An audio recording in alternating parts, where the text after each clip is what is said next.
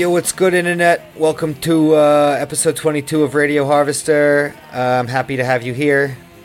The guest this month is my friend Mark Cross, a great guy, owns an art gallery and a tattoo shop. We talk about both in the interview, but I don't know that we talk about either enough, and that's because this interview happened kind of spur of the moment, and I did not prepare for it at all. My only preparation for it was 10 years of friendship with Mark and my complete and undying adoration of him as one of the kindest and best people I know. So there's that. And I think that's enough, you know. We get into some light stuff, teen troublemaking, the impulse to destroy, the impulse to create. We also talk about some heavy stuff like big, bad, scary health problems and sobriety and substance abuse and being addicts. And I found it to be a really generative conversation. I've been thinking about it a lot since I got home from New York. And I feel really good, and I'm feeling really happy that I get to share this with the rest of you, you know, even if it's a little loose and rough around the edges, but that also seems appropriate. So that's it. Here's Mark. Dig in. Enjoy. Ba. Let's do it.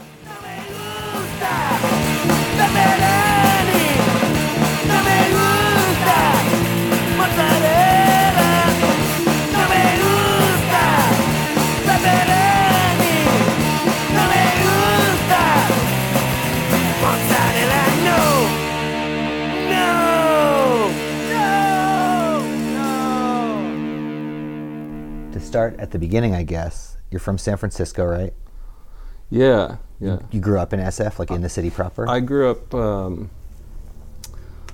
in a small suburb of San Francisco called Foster City that was built on a landfill in like the late 60s or early 70s or something. It was just like a really shitty cookie cutter commuter town. Yeah. That was actually like pretty affluent for the most part. And I think when I was very young, my parents were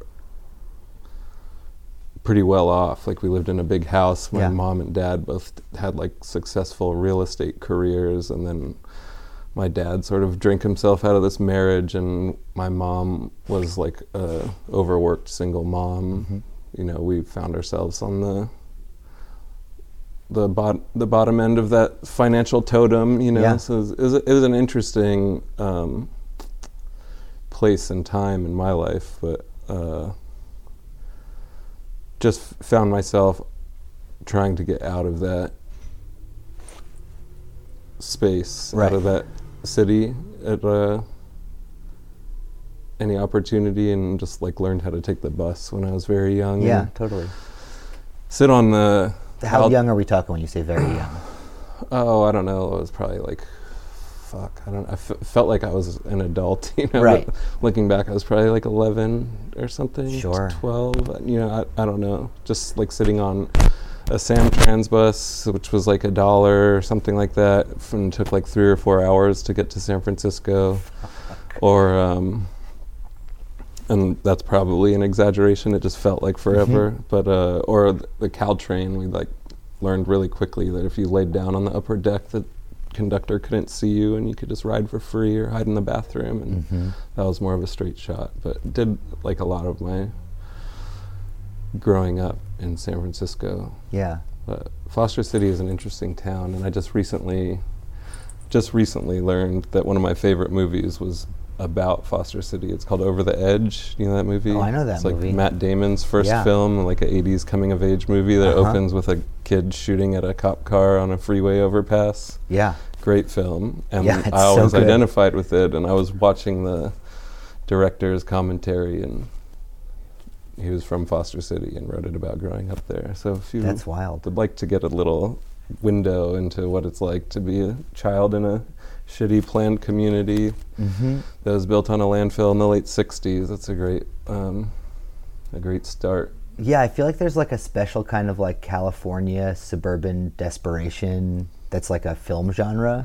You know what I mean? Like Repo Man and like Lost Boys almost, right? Like doesn't Lost Boys take place? They move to some. Yeah, that's Santa Cruz. Yeah, totally. And it's about like there's this like illusion of like prosperity in the West that everyone's going out to these suburbs, and then like in the 60s and 70s maybe, and then in the 80s they started making all these films about like the dark underbelly of suburban America. I mean, I feel like it was not without like Foster City as like an idea was kind of awesome. Like growing up, there was a grocery store called Grocery Store, a pet store called Pet Store, a video store called Video Store, et cetera, et cetera. Yeah, that's insane. And like everything just kind of like looked the same, and like the developer Jack Foster built the city to vaguely resemble like a Venice. There's like these like sort of snaking like lagoons that you know, it was beautiful. A lot of people had like waterfront property and like a little boat, and then they would commute to work in San Francisco,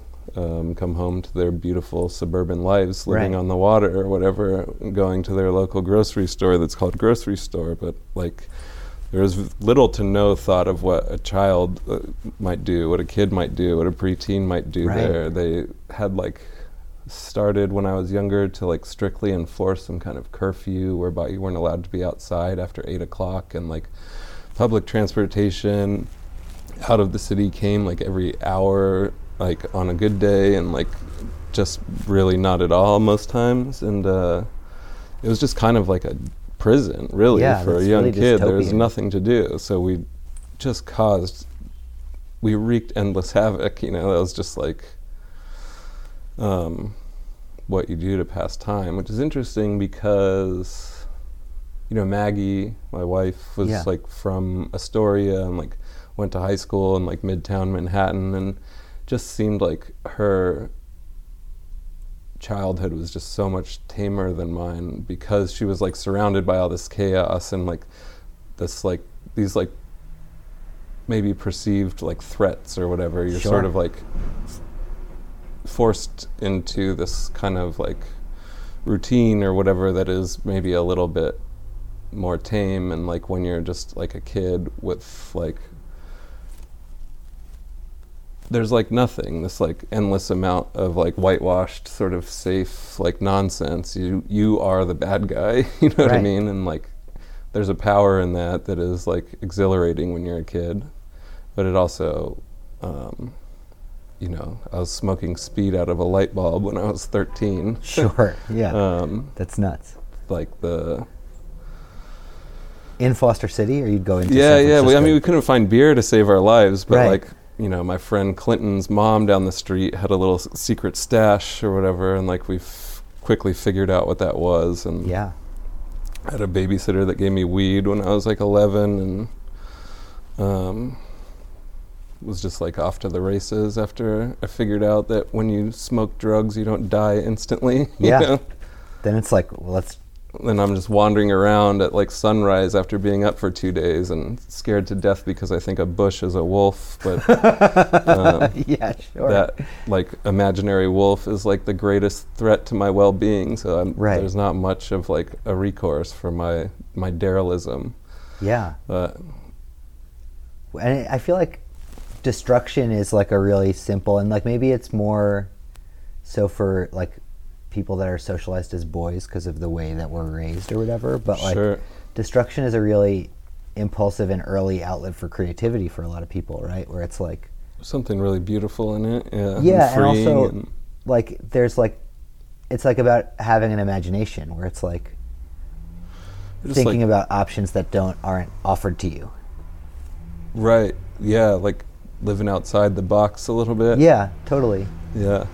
We used to take like find great joy in like we would get these Jones sodas that had just like come out when we were a kid, and there was like photos on them, and we thought it was cool. We were trying to get our photo on this soda, but we would just have these contests of who could throw the bottle farther and just like smash our glass everywhere, and we just had this like amassed this pile of glass at the end of some random street, and that was just like an amazing pastime for us.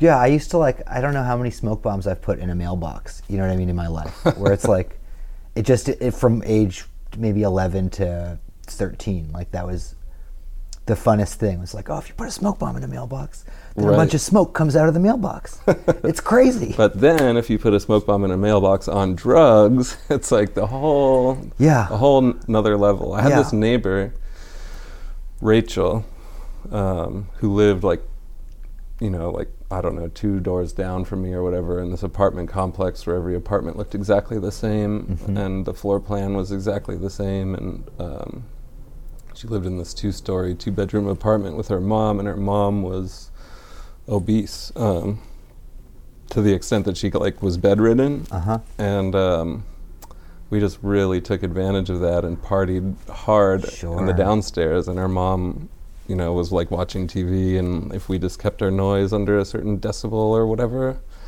she'd be none the wiser, and we just would just rage in this house in the suburbs, and it was like really pretty dark, looking back, but I don't know, I'm sure that happens everywhere to some degree, but it certainly was I feel like a reaction to this sort of situation I found myself in as a kid, and got out of it as soon as I could, Yeah. When did you start painting and drawing and stuff? I don't know. I guess I always did. When my sister was born, I was 2 or 3 or something, and I think there's some sort of psychological shift that happened in me around that time. I'm sure unrelated to my sister being born, but just recently had this conversation with my mom where she explained to me that she had become aware that I was clinically depressed as a 3-year-old child, and that's heavy. That was an interesting revelation to have in light of recent events in my life. But my sister being born sort of added some chaos to the situation, and she was very attached to me, and I was finding myself needing more and more space, and I would just kind of isolate in this room and draw, and that was this space where I was allowed and afforded this degree of just personal space and an outlet to do something that took my mind off of my mind, Yeah, and, for sure. I just used to trace a lot of stuff that I liked, and I started drawing bubbly letters, and I thought that I was really good at that, and play Nintendo. I did a lot of playing Nintendo. Yeah, I was 5, 6, 7 when I was really drawing every day. Yeah. And then I don't know, eventually found graffiti as an outlet, which was not so dissimilar in that it's something that I could do by myself and afforded me this level of just this sort of private autonomy, and some time to just reflect, this introspection, walking around the city by myself, doing this thing that people will later see, so I can contribute to this sort of community somewhat, but not actually engage with it, and still be this sort of private ghost of a person that I really so desperately needed to be. Whoa. That's wild, because I've known you for years now, and I don't think of you like that at all at this point. Yeah, it doesn't feel like I'm in a much different place in my life now. Yeah, but I was very socially awkward, suffered from a lot of social anxieties on the borderline agoraphobic even for a long time, and just find myself very isolated a lot of the times, and sitting by yourself thinking about yourself, sitting by yourself thinking about yourself, et cetera, can be maddening. So to have something to do that feels somewhat constructive, you're not totally just a waste of skin, is pretty chill. Yeah, like it gets you out of the house and it impacts other people in a way that's hopefully positive. Yeah, and gets you out of your head, and gets you into like a space that is communal, whether or not there's actual like face-to-face human interaction there, which there is sometimes. Like you're sort of engaging in this call and response with this community, but from like this place that is like comfortably separate. But like a lot of my friends were in bands. Like I just couldn't see myself like sitting on a stage, like screaming into a microphone or whatever, you know, like personally. I always like envied people's ability to like take that leap and like put themselves out there like that.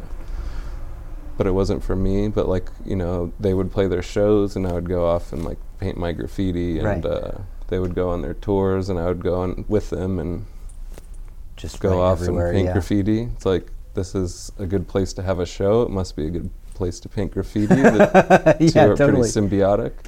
What bands are we talking? Like, this is bands from the Bay and the... Yeah, I had some friends that were in some bands that aren't like anything now, and most of them are dead, but just like... Were they from Foster City also, or are these like friends from... actually, I had this friend Mac Daniels. He was in a band that I went on tour with called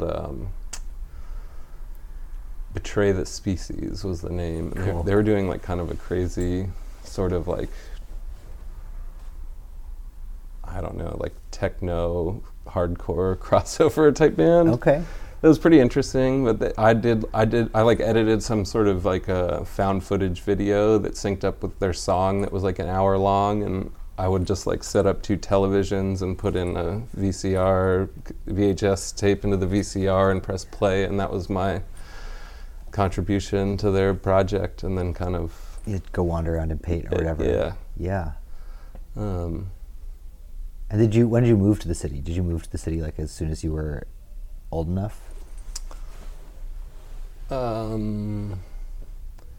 I don't know. That's like a tricky question because like I didn't have a house for a long time, you know. So like I moved into a house with my girlfriend. A friend of mine was living in San Francisco. I had a girlfriend. We rented a room together, and that was probably when I was like 19. But like, you know, before and after that relationship, I found myself just like on couches. And like, I never really like understood what sort of defines like the citizenship of a city, you know. Like I would wander, and I was very like vagabond at the time, so I was kind of like in and out of San Francisco, Portland, Seattle, just like up and down the West Coast a lot.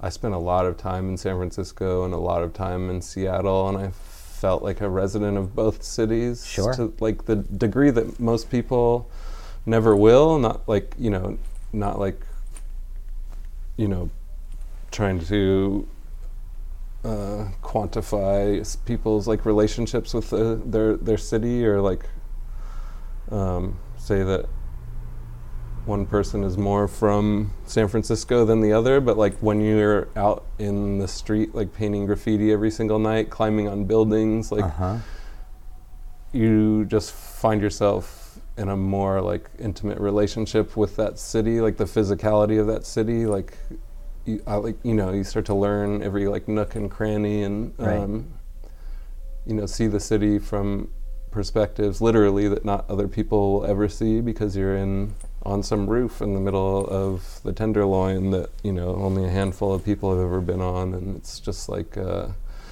same with Seattle or Portland, you know, just like very like intimately like lurking and exploring the crevices of a city, you know. Like I just felt like an intimate relationship with San Francisco since I was a little kid. Yeah. In that regard.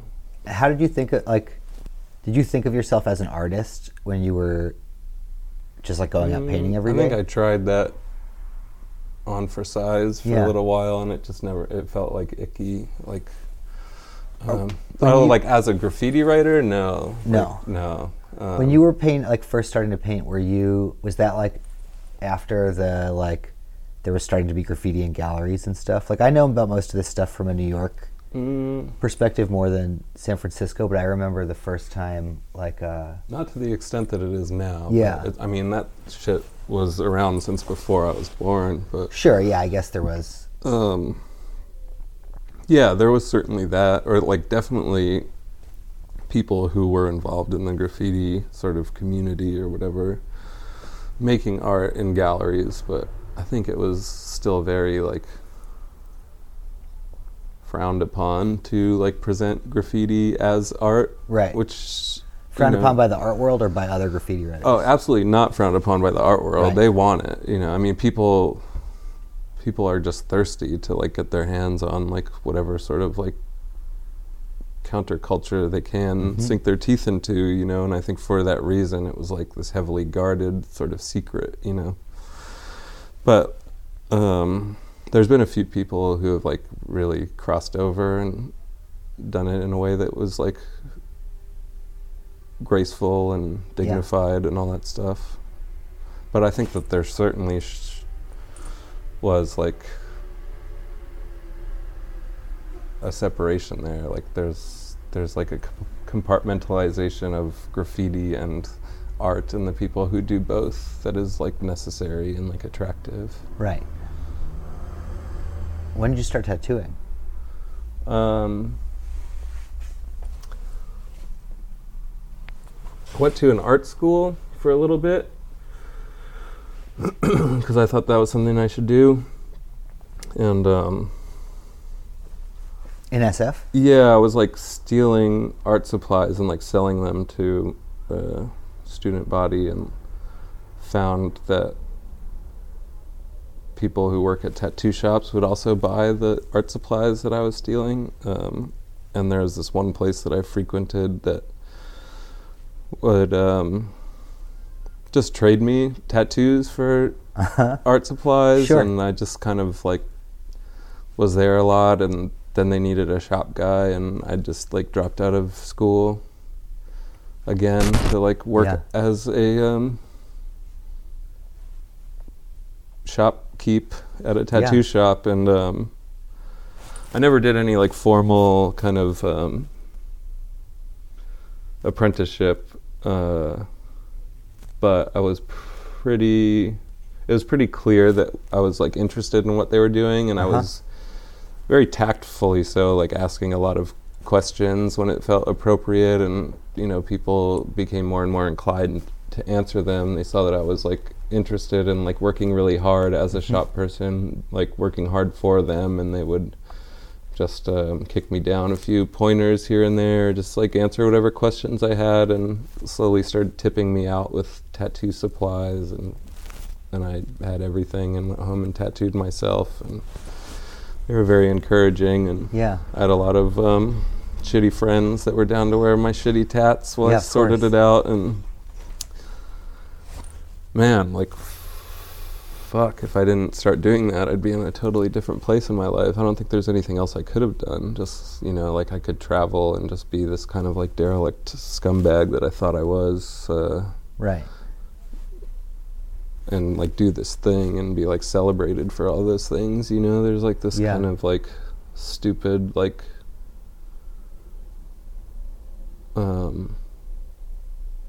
I don't know, like glorification of the like derelict renegade tat guy, you know, that's like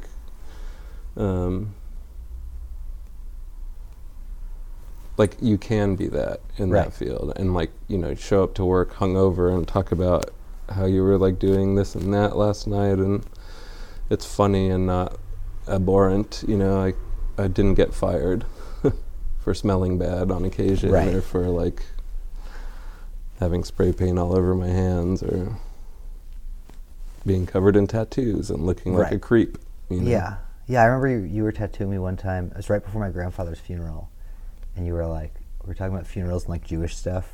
You did the tarot tattoo on my arm, and you were like, oh man, did I tell you about when I got that Hasid to tattoo me last week? And you like told me this insane, you know, we're just like at work, whatever, and it's like at like a fairly loud volume in your place of employment, you're telling me about like doing a bunch of coke with some Hasids you met at a bar, and then they like let you put their clothes on. You like all went back to your apartment. And like, you know, it's like pretty. At the time, I was like fucking wasted all the time. Or actually, I had just quit drinking then. I quit drinking for a month, and then I drank the day after my grandpa's funeral. But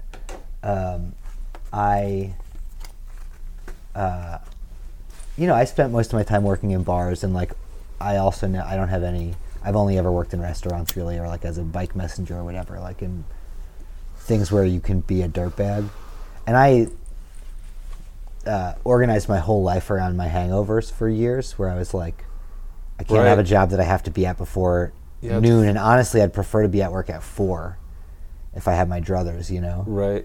And I definitely can't have a job that I can't like call out of at the last minute once or twice a month. Right. Because I'm sick. I definitely, you know, and it's like, stuff like that, I feel like, yeah, tattooing it's funny is how like, you can just make that work. I mean, certainly tattooing isn't the only option, as evident in your list, but of alternative employment agencies. Yeah. But yeah, like where would we? I don't know. It sort of forces you to get creative there, like to hustle, you know, outside of against the grain a little bit, and I think it makes you a stronger person because of it, if you can come out the other end, you know. Yeah, I think so too. Which so few people do. And like, we're kind of both at that age where people either like kept gunning for the cliff and drove off, or they like kind of veered left and are like living a slightly different lifestyle that was shaped by their sort of prepubescent derelism.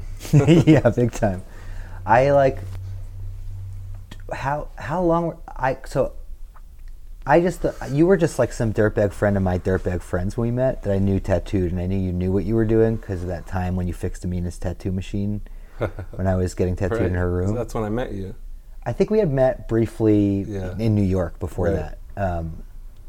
But then, and so like the first 2 tattoos. And that was like 10 years ago. Yeah, something like that. Yeah, exactly 10 years ago, actually. Yeah. I like never bothered to look at your work or like consider that you might be a tattoo artist that people in a tattoo world care about, you know? I don't think I was at the time. But no, not that. Not like, not that day in Amina's room, and definitely not yet that day at your house when you did the Paul Clay thing on my arm. But like, I remember going over to, you were working at East River when it was right off Greenpoint to get the tarot tattoo. What a beautiful shithole of a spot that place is that particular store, but that place in general is just such a magical place. Yeah. But you were like, yeah, I guess I'm like the Sailor Jerry tattooer of the month or something. Like, people are going apeshit. I don't know. I don't really get it, but it's cool. Oh yeah. And it was the first time I had considered that you like had spent years building a craft that other people had noticed, and you weren't just like, I mean, you're still just some dickhead that I know or whatever, but like, that there was like some recognition in the outside world of your talent. Sure. Right. Other people are looking at my dickhead. Yeah, exactly. And like, it's still, people see your tattoos on my arm on the street and are like, oh my God, did you get that from Mark Cross? Sometimes like in Pittsburgh. And I'm like, that's so cool. Yeah, it's totally cool. And for a while I would be like, oh my God, yeah, do you know him? And they'd be like, no, do you? And it, like, I started feeling like a jerk saying, like I was doing a check out who I am with my important friends thing, you know? So I just stopped. I started being like, yeah, cool, yeah, in New York. Yeah. But like, it's crazy to think about how like, did that sneak up on you? Or did you see it? Like, did you watch that kind of notoriety form? Well, yeah. It's sort of like, that sort of stuff just builds, you know, like, you know, somebody starts a new band and you're like, this guy from this band, or this girl who was in this, like, sang in this band is now singing in this band, and like, you know, I was like this guy who's doing these tattoos that used to do this graffiti, and like, you know what I mean? Yeah. Or like, this guy is doing this graffiti that used to like hang out with this band, you know. It just like was Right. like a slow, just sort of build, you know. And I mean, I guess everybody wants recognition to some degree. Like, Sure. Uh, Yeah, even when you don't want to be the person on stage or like be receiving that recognition when you're Yeah. young, No, you're still out writing graffiti. right, but there was this anonymity there that was very comfortable. Right. That was kind of like, you know, present to a degree, like in tattooing. But like, you know, I have to, you know, when you're tattooing somebody, you obviously sit and like talk Yeah. with them, and like I can deal with that. Like I don't really put my face out there too much Sure. online, and you know, tried to let my work speak enough Yeah. for itself that it would attract people and I could continue to tattoo, you know, Right. and make enough money to like not be homeless anymore, because I realized that that's really exhausting. Yeah. um, Yeah, for sure. and like started to afford myself a degree of comfort. And you know, I think I didn't really notice that it was like being like what I was doing was being seen as much as it was until I started seeing lots of people copying it, you know. Uh-huh. And then that was like a whole other beast of burden or whatever. Just like it made me so mad at first. Sure. And like I worked so hard for this, like so hard for so long with like, and took so many risks and chances to like come up with these sort of like aesthetic solutions to these problems I was encountering that would later define my style. And like, I don't know, this is going off on a new tangent, but like I really would lose sleep over the fact that these people were just kind of like hitting the ground running with some shit that I, you know, worked really hard to like Sure. build for myself. And like a lot of what I was doing was like really easy to copy, but like really hard to implement, you know. Mhm. And like, I don't know, I was talking to a friend, Talba. She's like a really amazing artist and just a brilliant person. And like I was like on a especially, I was on a hot one just like off this person in particular who had just like made a career out of plagiarizing me, you know, and just was going on this tangent about how this sort of like plagiarism is like the enemy of progress and all this stuff. And I was just like really upset and like on my high horse, like I was sort of defending the greater good or something Yeah. by like speaking out against this person or whatever, although I wasn't doing that publicly, just kind Right. of silently at night in my own head when nobody else could hear me, and it just kept me up at Yeah. night and did me no Yeah, good. totally. But she basically just was like, no, I don't think that's true at all. I think like the opposite is true, and that like these people sort of force us out of our, what's the word? Like these people, there's always going to be somebody that copies. That's what we do. You know, you sort of Right. fake it till you make it. But like, it is a stark reminder, an unfortunate reminder of, well, it's an important reminder of an unfortunate reality that like this sort of complacency will just render you useless. You know, you have to sort of just keep pushing forward, you know what Yeah. I mean? And that these people sort of nipping at your heels never afford you the comfort of that complacency. Like you don't just make something and like sit on this like throne of achievement and like reel in the dough for the rest of your life. You know, if you're not constantly like fighting and moving forward, then you just fall by the wayside and people sort of pass you over. And it's just like, that means taking risks, which is extra frustrating when you've already got some sort of spotlight on you. People Right. see every sort of mistake that you make along the way, and but it just means like that you can't rest. You know what I mean? You just Yeah. have to keep going. And I don't know, like that's true. You know, it sucks because I want to just like have made this thing and just like do that forever and be done. But I don't know Yeah. how I got on that tangent. Yeah, no, but it makes sense. And is that like, I mean, that seems to like apply to a lot of stuff you do beyond just like your process as a tattoo artist. Right. Like, it seems like you don't, plagiarism or whatever aside, like you don't let yourself get comfortable and stagnant. Like, right. Your shop is doing really well. You own a shop, Rose Tattoo on Graham Ave. Yeah. Go get tatted up, listeners. Best tattoo shop in the world. And yeah, but like some people that would be enough of an achievement, right? And they'd be like, cool, I own this successful tattoo shop. I'm going to just keep this thing going well, and that's it. That's all I need. But it's like you've got the successful tattoo shop, and then you're like, well, let me reopen my art gallery / weird stuff store. Right. You know what I mean? Was Rose open yet when the first Mud Guts happened? The first Mud Guts closed. I turned in the keys the day that I got the keys for Rose. No shit. So but you were tattooing at East River. I was tattooing at a place called Greenpoint Tattoo. Oh, right. Yeah, while you moved over doing there. The While Mud doing Guts Mud Guts. thing, and then found out like in the middle, like right before I went to sign the lease of the first Mud Guts, had found out that I was going to have a baby and that I needed to have open heart surgery. So it's like a very tumultuous, very full time. But you know, that was fun. I couldn't be there for a lot of the second half of the 1 year that we had at that one space for the baby and the heart thing. But yeah, you know, I think that like this like insatiability that's always kind of like driven me to like do stuff, or drives anybody to do stuff, like has been a blessing and a curse, you know, like it's never enough, but like that's like it's good to a certain degree. I'm kind of like learning how to reel that in now, and like I just kind of felt like I had plateaued to a certain degree in my tattooing. I was at a point where I was like really burnt out.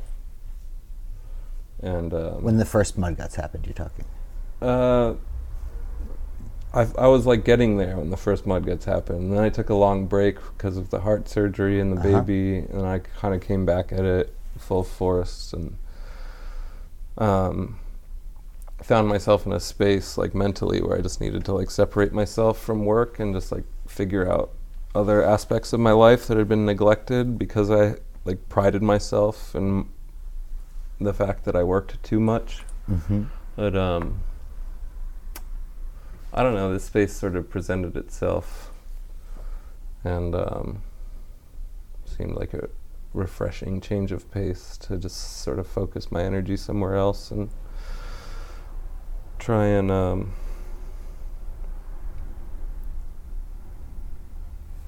embrace this sort of thing that I could see maybe happening here. Yeah, because the first Mud Guts was pretty amazing. Like, it was a pretty cool space. It was fun. And you had all this wild shit there. Like, the parties there would, like, spill out into the street in this way that was, like... That was another point where I was like, oh, my friend Mark is doing really cool shit. Where I was like... just, like, the energy it takes to organize stuff like that and to, like, kind of rein in, like... Well, it takes a village. Like, we had a lot of help there. I mean, I was working with Lele on that first space, and he's just, like, an amazing, like, organizer. Just has a knack for just, like, building communities and just, like, leading projects and stuff. And just together...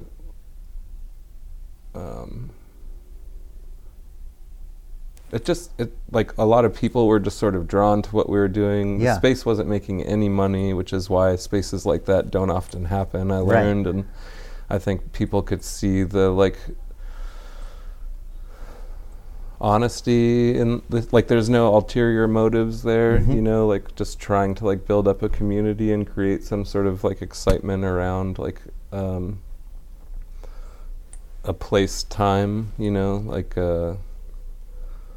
I don't know, it was exhausting, but a lot of people got behind it and a lot of people contributed, and like again, nobody was making money, everybody was working really hard on it, you know, and just like working other jobs. Yeah, you know, I was tattooing.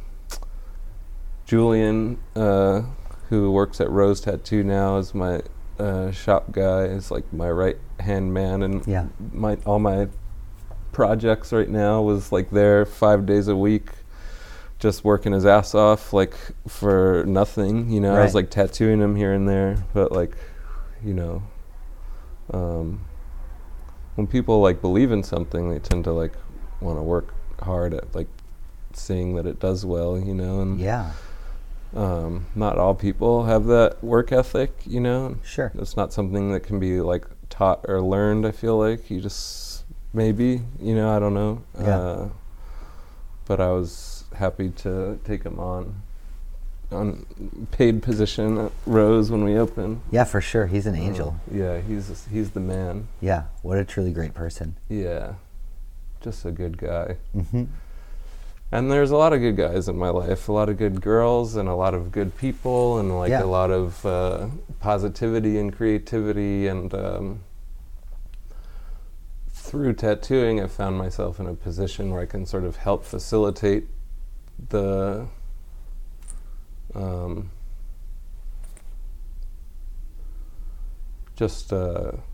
help nourish the growth of like some of these people doing some of these things that I really appreciate, and absolutely can afford to like take some financial risk to like see that these things get out into the world with like little to no monetary gain, you know, just like so long as this space can pay for itself. And like I'm like excited to be working on these projects that are exciting with people who excite me. And it just like life is really can be really bleak and shitty and mundane and monotonous and overwhelming, but like when you can like work with your friends on something that just for whatever reason feels good, it just takes you out of yourself and out of this sort of like existential hole for a few minutes, like that's chill. Yeah, absolutely.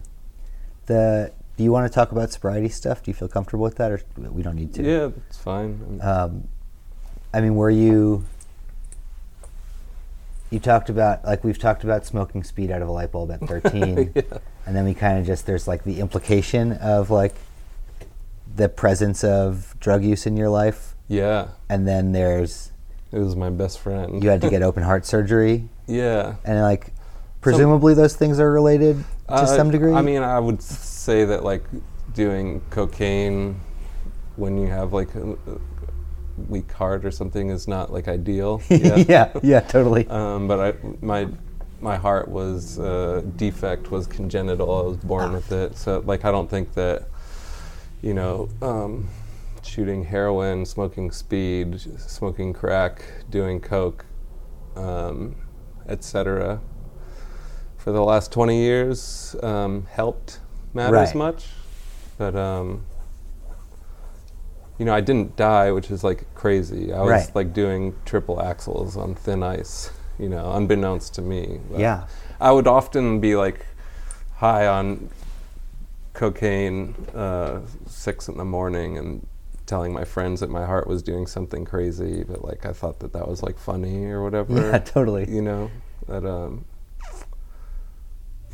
I don't know. Yeah, so when were you already thinking about sobriety when you had your surgery, or did that come after?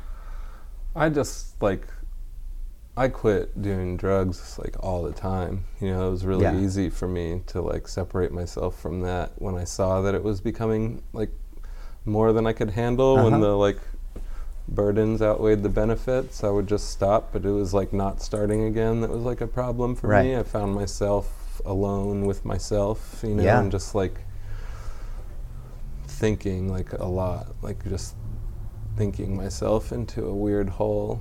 Into a corner in my mind that was not pleasant, and I just sort of yearned for this like release, this escape, this vacation from like myself. And I mean, I drank all the time for so many years of my life, from when I was a teenager until my late 20s, because I didn't want to be alone. Like there was like a voice in my head constantly that I needed to get to shut up. Right. And being wasted or so hungover I could barely move was the only way that voice went away. Right. You know? It's funny how that becomes like comforting though. This like the like physical pain of like a hangover, or just like putting your body through this like hell is just like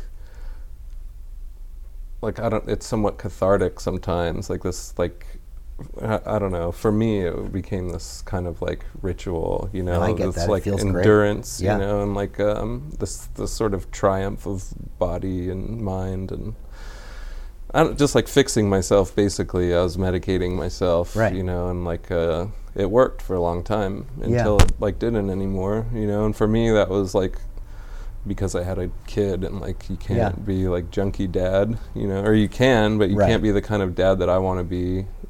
If you're hungover or sick or whatever, and Yeah, totally.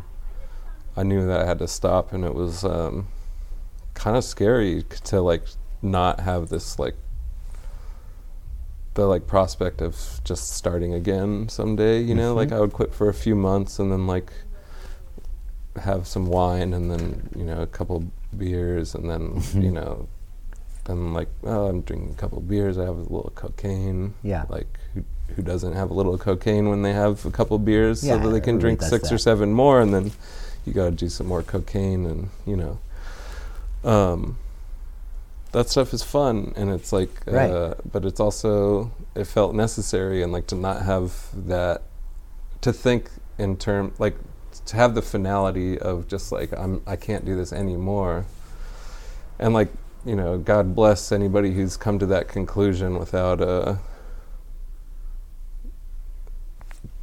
like something like a child, you know, like on their own, like for themselves. Like I just never had the fortitude or the wherewithal to like do something like that for myself. I just had to, and like we get older, and like a hangover isn't just like some funny thing that you have anymore. It's like crushing. Yeah, like totally. physically and mentally and emotionally, like just crushing. Like walking down the street to like maybe get a coffee or like a soda or something, and just like praying for death with every step.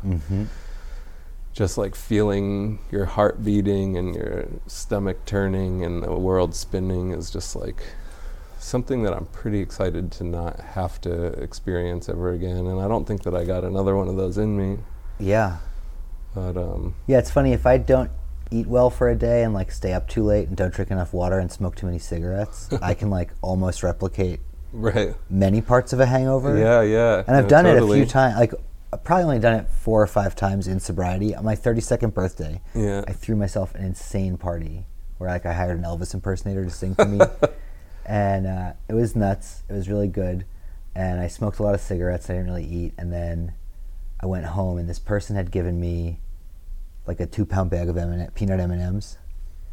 And I went home and I smoked a pack of cigarettes and ate peanut M&Ms in bed. Oh, yeah. It felt great. I mean, an old therapist said to me, you got to touch the void somehow. Right. You know, I can't do it anymore with drugs. But I can do it with peanut M&Ms. And I woke up the next day and I was nauseous. And I was like, my head hurt in that way where it's like a halo of pain around like the outside of your skull that is very specific to a hangover for me. And like my mouth was dry in this really particular way, you know, and I was like, and I realized how much of my, I mean, obviously fucking drinking 13 King Cobra tall cans in a night, or like doing 10 Jaeger shots or whatever, and then lines off the bar, and then whatever, like obviously that's contributing to my body feeling like shit. But I realized how much of it was just how bad I took care of myself back then. You know what I mean? Like never drinking water. Right. Who needs it? Yeah, I didn't. Smoking 2 packs of cigarettes a day or whatever. I still forget to drink water, which is like so stupid. Dude, me too. I'm like so thirsty right now. Virtually free, you know, readily available. I can certainly afford to buy water if I'm not near a sink where I can drink it for free. And it makes you feel so much better when you drink water. I just don't do it ever. Yeah. I need to start. Yeah, and not to far be it for me to break anonymity at the level of press, radio, and film, but I think I was off booze for years before I ever went to a meeting of the anonymous variety of a 12-step program. Yeah. And I've been going to meetings for a year and a half, 2 years now, and I still haven't worked all the steps. Yeah. But I'm into it. I like the idea of it. But I like the social aspect of it a lot. Oh yeah. I mean, I went to a 12-step meeting out of just total desperation and at the encouragement of a friend who had been going to such a meeting, who's since got strung out on heroin again, and I don't know if that's working out for them or not, but more power to them. But I found it incredibly odd and like kind of terrifying and just very alien to anything that I had ever experienced before or since. But you're absolutely right with respects to the sort of like community that it afforded me, just like hanging out. Like not many people smoked speed out of a light bulb when they were 11 and like are chilling now, so it's just totally. Those are my people that are at those things. Like, I don't agree with a lot of the literature, the politics. It's an incredibly sexist and just spiritually biased organization that shall remain anonymous. Yeah. But I haven't found another place where I can show up and be around a lot of people who have like been through the ringer and made it out the other side at the level that I've like found at some of these places. Some of them more than others, and I just go to those places on occasion. But all of the dog, I mean, it's not without its bullshit, just like anything else. Yeah, but nothing you can is. Take it or leave it. I kind of avoid a lot of there's a lot of aspects of such a 12-step organization that I find disagreeable, and I just don't participate in them. And yeah, I think that's the nature of it, though, right? Because like as much as it sucks to be doctrinaire about it, part of the doctrine is take what you need and leave the rest, or whatever. So right, it's like, right. That they say sort of like it's like very patronizing. Yeah, absolutely. But I don't have the time or the energy or the desire to create my own sort of global community of derelicts that I'm happy to just like leech off of that one when I can, when I can. Yeah, totally. But, maybe, that's not out of the question. We got this space now. I want to do some things here. I was talking about just having a little get-together that doesn't necessarily have to pertain to drugs, but, touching the void, as you so eloquently put it. We can all just talk about the void, because you don't have to take drugs to, drugs are a symptom of a greater disease for me, and that disease really is just being consciousness, and it's insufferable disease with, no known cure aside from death or Klonopin. Yeah. And I'm not ready for either. Yeah, it's funny because in my sobriety, in my recovery from a life of drug-riddled decrepitude, I've discovered that I was suffering pretty intensely from a lifelong depression and anxiety disorder, which I've been now treating under the close supervision of a doctor with drugs. So I had to get off drugs to get on drugs, and I take drugs every day now. I don't get high off of them, I just get uncrazy. Right. And I'm not so much of an enemy to myself as I once was. I don't find myself at the end of the day just like thinking about things that are irrelevant, that I can't change, that just drive me nuts. And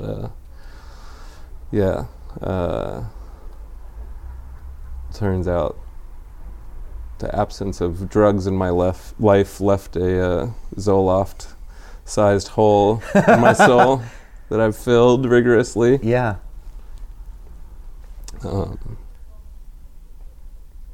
But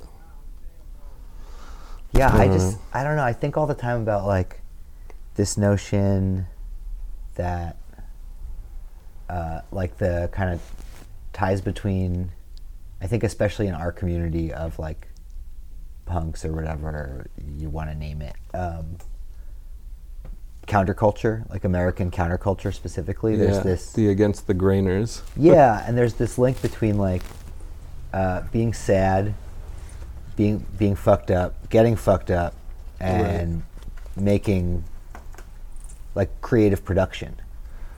Sure, I think that there's like, there's definitely something there. I think that there's a certain wokeness that many of us share that, that this kind of like recognition of just the absurdity, the depravity of this sort of disease of consciousness, if you will, of being a human, or just being like that's like insufferable at times, and it doesn't make any fucking sense, and like we've sort of cultivated these like formalities and ethics and like social sort of parameters that allow us to feel like we're doing what we're supposed to be doing and like fulfilling some sort of like destiny or like legacy or whatever, when really none of it fucking matters. And like in 100 years we're all going to be dead, and there's going to be brand new people that think that they're God's gift or whatever, and in the grander scheme of things we're all just a fart in the breeze, and it doesn't fucking matter. But like it feels like it matters, and like it's fucking heavy, like if you think about it too much, and you just like there's not much you can do but die, or like just keep your mind fucking busy with like projects, Yeah, for sure. That serve little to no purpose but to like distract you from the severity of the condition that we're all suffering from. Yeah. That's very real. I read an article that was talking about this, like they've like isolated some specific protein that's responsible for like memory essentially, and less consciousness. Like this protein kind of encapsulates this like information in this viral like husk before it like transmits it in the brain to like preserve things like memory that afford us things like consciousness. Like we can't recognize that we are unless we can remember that we are, But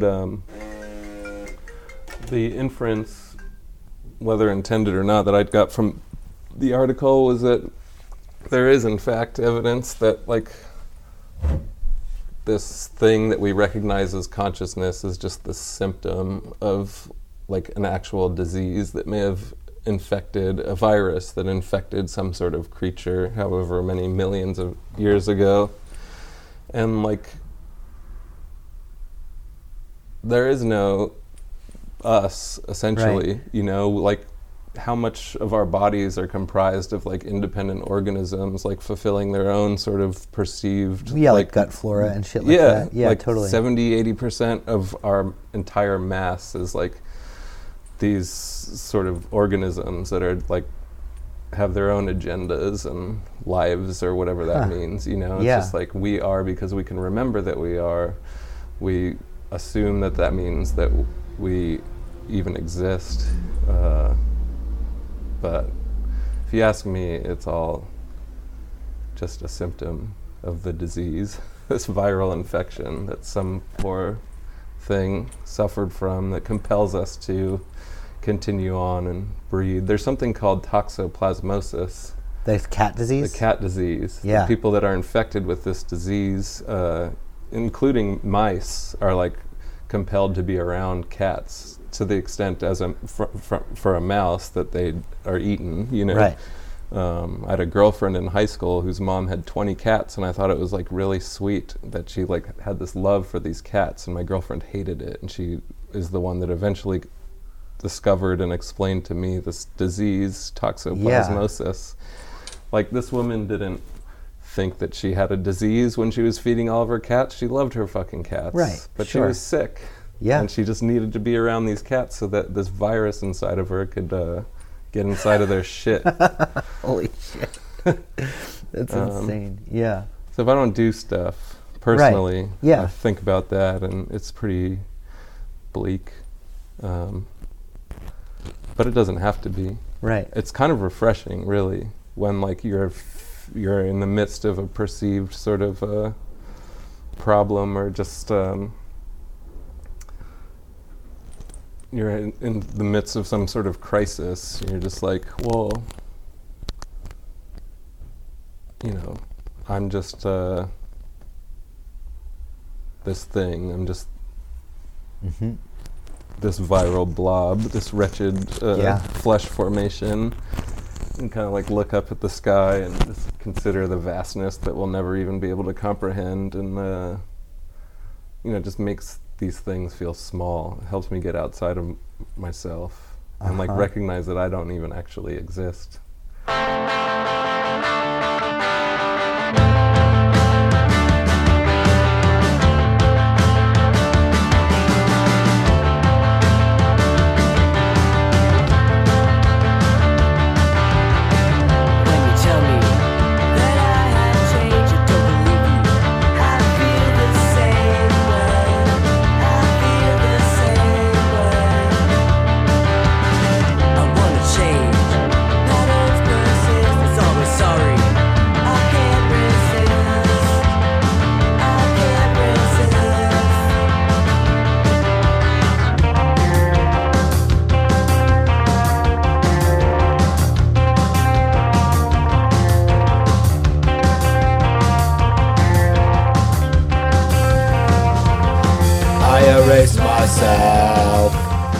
To release myself. I erase myself to release myself. Yeah,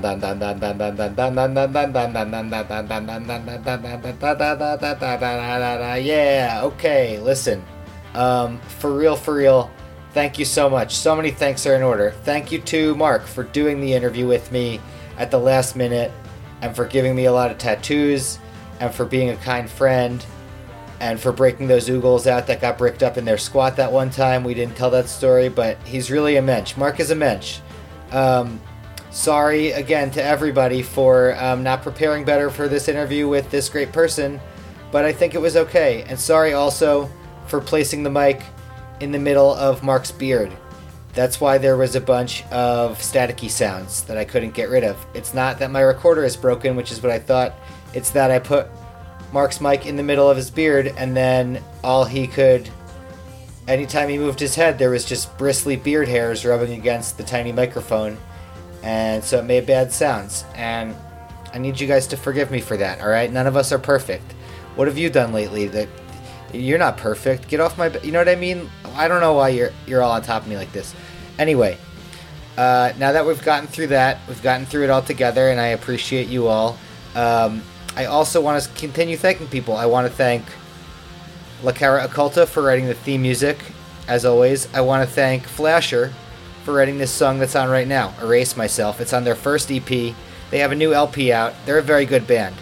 And coincidentally, right after we did this interview, Mark went and saw Flasher at, I don't remember where, but somewhere, opening for the Breeders, who they were just on tour with. What a dream. What great people.